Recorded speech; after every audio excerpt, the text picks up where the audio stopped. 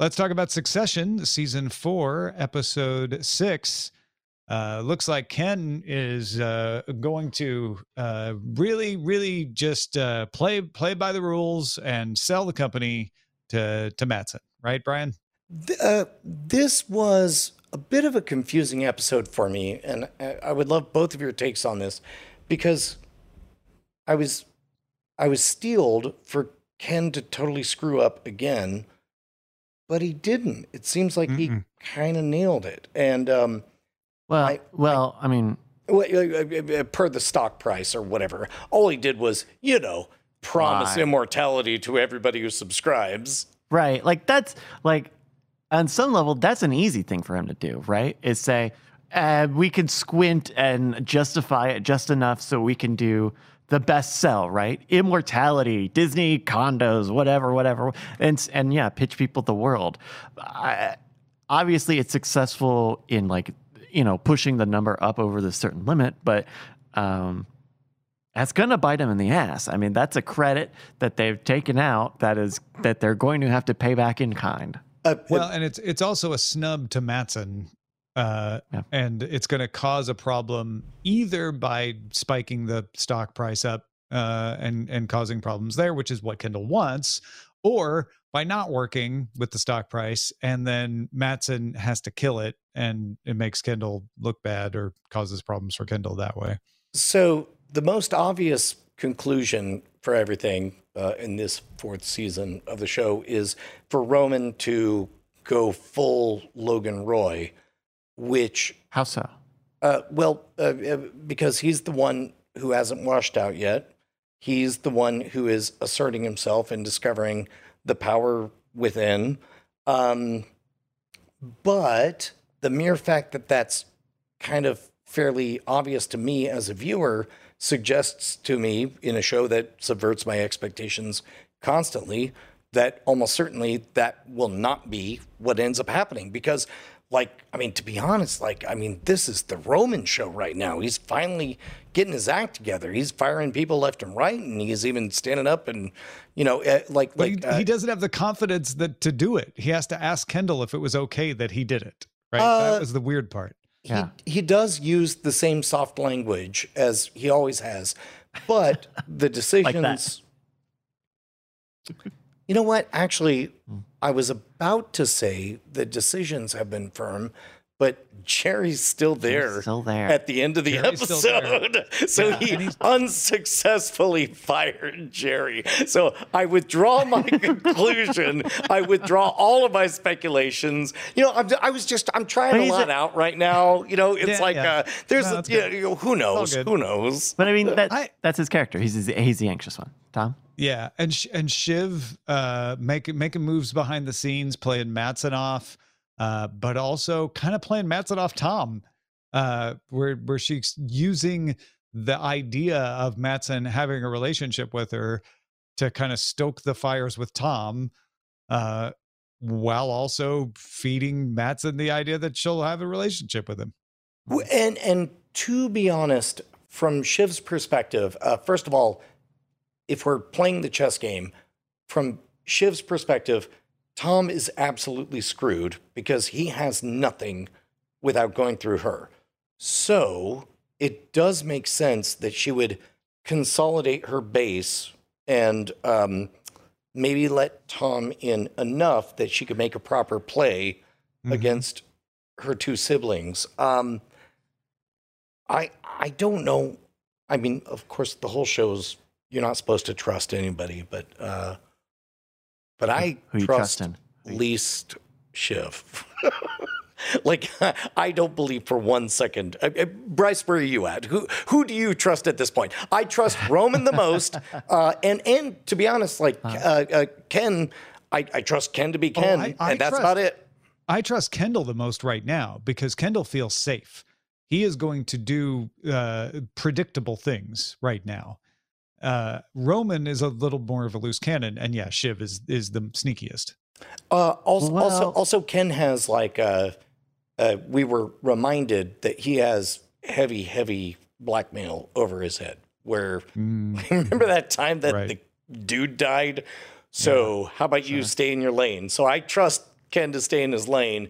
But Roman, like, what's he got to worry about? Like, Roman has a checkered past, right? He's been at the company for a long time with Ken, and it was a bigger deal in the first season that that he had been given some power at some point and kind of washed out of any sort of upper responsibility.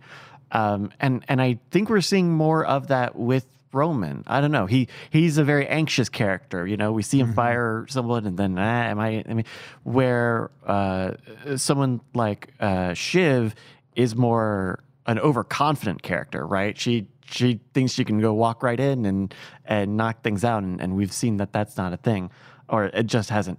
It doesn't always go like she expects. Yeah.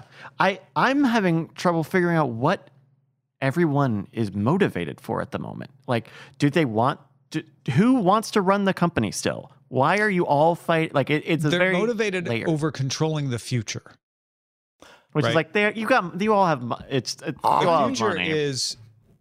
future is I want to have the plan where we get, what is it, Pierce, the left-leaning news, and then we'll have control over that, and we won't have all these gray beards around telling us what to do. So the myth that they're all buying into is that I will control the future in the Pierce merger. What Kendall is starting to wake up to is like, why should I settle for the Pierce merger?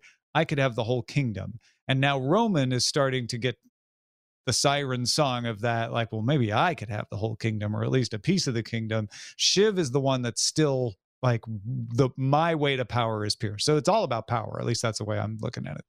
I might push back on that a little bit. Part of me wants to play the game that they do on the show where it's like, you know what, Tom, people are saying, they're just saying that maybe, what if that wasn't the case? I mean, who knows?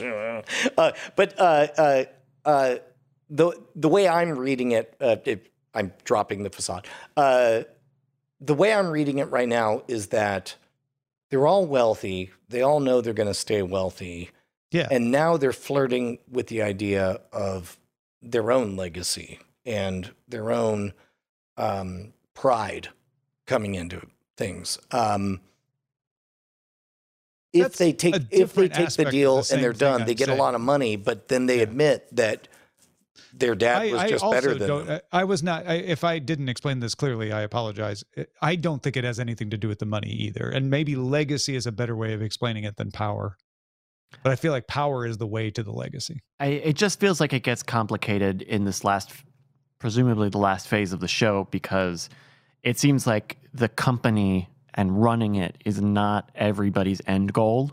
And now I no longer can see, well, all four people want four different things. What's the overlap so that we know where the conflict and the battlegrounds is actually going to, what are they fighting for if they all want different parts of different things when, I mean, I guess it's ultimate control, but that just gets lost in the actual moment-to-moment of the show. Speaking of which, we saw a little bit of Greg sort of making that desperate, like, nothing to lose move where he's going to bully people in the editing room and saying, but I need you to do it, and trying that on for size.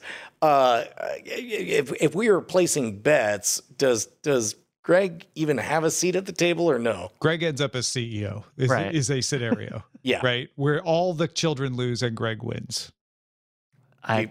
Would you place that bet? Totally. I would. Against Tom? Well, I think Greg survived Tom Merritt. I think Greg against Tom Merritt, who suddenly shows up as a character. I bet Greg survives, but I don't think he's like whichever character. It's not a Game of Thrones position that Greg wins. I think he's like a good question. Is how many things are left to be in charge of at the end? Right, there could be more than two, even. Right, there's going to be Pierce. There's going to be ATN. There's going to be Waystar Royko. That could be two things, like TV and movies, the aerospace, the whole political stuff. Like we have had a few episodes just teasing the election. Because remember, in actuality, not that this is in any way based on Rupert Murdoch, for heaven's sake, but News Corp and Fox split, and then Fox sold off part of itself to Disney, part of itself to Sinclair, and kept the rest as a smaller fiefdom for one of the Murdoch children.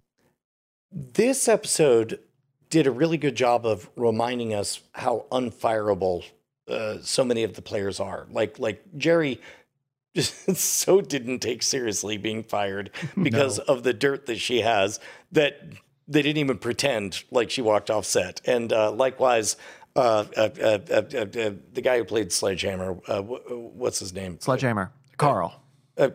Carl said, he's the one that covered up for Ken about the death. And so he's like, yeah, I'm unfireable.